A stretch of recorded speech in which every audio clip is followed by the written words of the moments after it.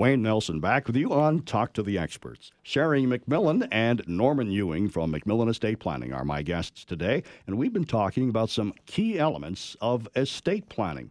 A reminder that the MacMillan team will be hosting 2 webinars, Wednesday, November 8th and Wednesday, November 22nd, both days at 6:30 p.m. And for those in the Calgary area, that November 22nd seminar will be live at the Fairmont Palliser Hotel.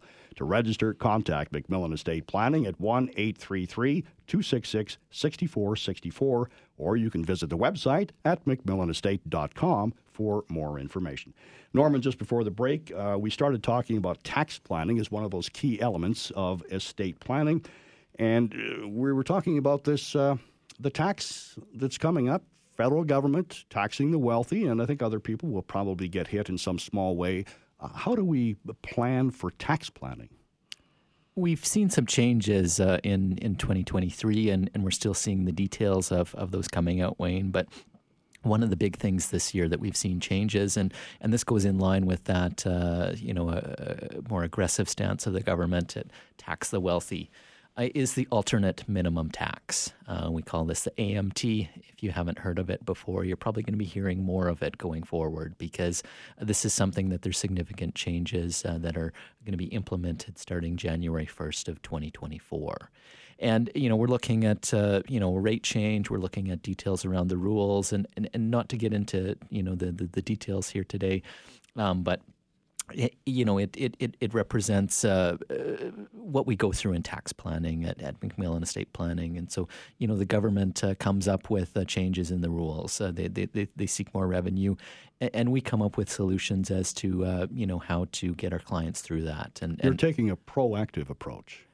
And that's the thing with taxes. You need a proactive approach. So you can't just wait until you pass away. You can't wait until some future event. You need to start now and look at how this is going to affect you. And then you can do planning to see how can you mitigate that? How can we lessen that tax bill? And it's not just, all problems to solve, it's opportunities as well. One of the other things that we've seen as far as, changes recently were changes with respect to intergenerational transfers. So, maybe we have a family that has a business, and, maybe some of their children are involved in it. Maybe now's the time to start looking at, how do we transfer that? What's the timeline? What's the process? Because we do have new rules with respect to that coming in 2024. So how do we look at implementing that intergenerational transfer so we can take advantage of the tax opportunities out there and be proactive in saving the client money? Now, there are some fairly sophisticated strategies, I would assume, Norman. It's not just all simple, let's get the tax accountant at work, because the tax accountant, while an integral part of an estate plan, doesn't have all of the answers that the estate planner would have that whole umbrella of tools at their disposal. There are significant and more complicated, tax plans out there, and it depends on the estate and what's involved. If we've got corporations, there's more opportunity to restructure, to plan around some of the tax issues that are going to happen now or upon a person's passing, and there's also opportunities with. The CRA has kind of a maximum tax exemption. It's an opportunity that, you can take up to 25% of your estate and kind of relabel that and have it growing on a tax-free basis. So there's more complicated things that we can get into, but it's not always about the most complicated tax scenario. There's simple things that people are still overlooking. An example of this is, sometimes we see for our more elderly client, they've been told they need to downsize. So maybe the lawn's too much, the big house has stairs. Maybe they're going to downsize, and so they're told to get a smaller condo or something in that fashion. And we take a little bit of a different approach there because there's tax implications here as well.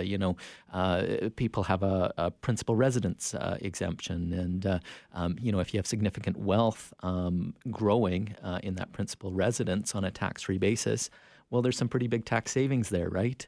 So, it's not always the most complicated things. Maybe it's just the simple process of, in that downsizing, keeping a lot of wealth in that real estate still. We say buy the penthouse, rather than the smaller apartment. And so you've got to look at your needs, but still look at the tax implications, because there's simple things out there that people are missing. And I know, Sheri, you've said that all the time, but when you're going to downsize, buy the penthouse, as Norman said.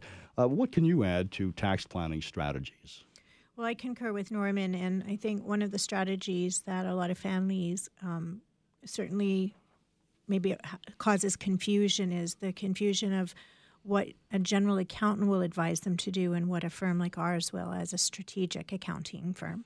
Because most accounting firms that exist, on average, are what we call compliance accounting. So they're always being reactive. So your year has happened, and then they file your income tax. And it's not forward thinking, and it's not strategic. And so there's not as many strategic accountants like Norman in industry. There's more compliance accountants ratio-wise. So yeah, it's like they're trying to get you the best deal after the fact. Yes. Or if we could put it into contractual terms, they're trying to get you the best deal after you've already signed the contract. That's right. So what I always say is, it's probably 90-10. 90% of our accountants in the community are compliance accounting, which is great. We need them because we need to file our income tax. But there's this small segment like Norman, 10%, that are forward thinking and thinking about, okay, how do we save you tax next year and the year after and the decades to come? And that's a very different kind of tax planning. It's not compliance, it's strategic. And so it's really fundamentally important, I think, that when clients are considering planning their estate, that they're working with what I call tax accounting, because we want to be forward thinking. So things like Norman has mentioned, the primary home is one that often accountants that are compliance wouldn't think about, because they're just saying, yeah, you can sell your house. It's not taxable, go ahead. But then they're not thinking, okay, well, but what do you replace it with? And what would be the benefits of replacing it with like for like, numerically speaking, in your estate?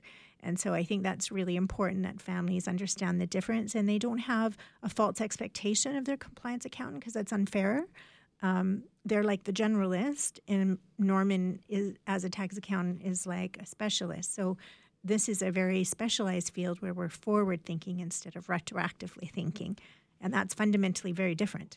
All right. One of the things that we've talked about in the past, estate freezes. Where do those components come in?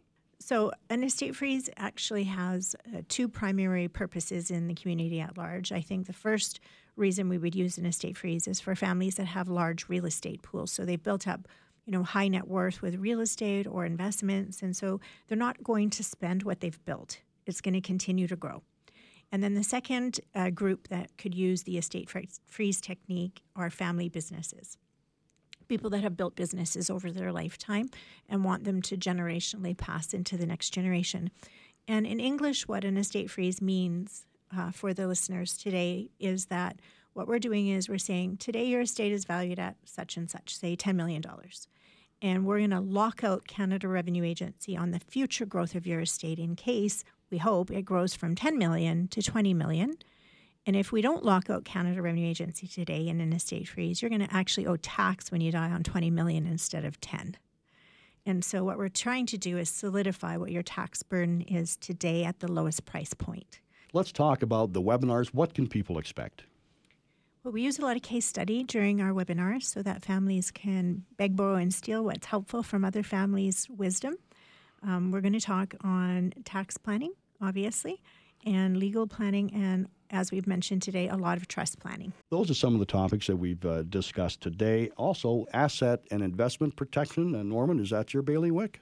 We'll certainly deal with that at the seminar. And one of the fun things about the seminars is people come with particular ideas, particular questions. And then, of course, we open up a whole new world in some of these topics and give them ideas and estate planning concepts that they haven't thought of before. So there is that opportunity then for questions and answers.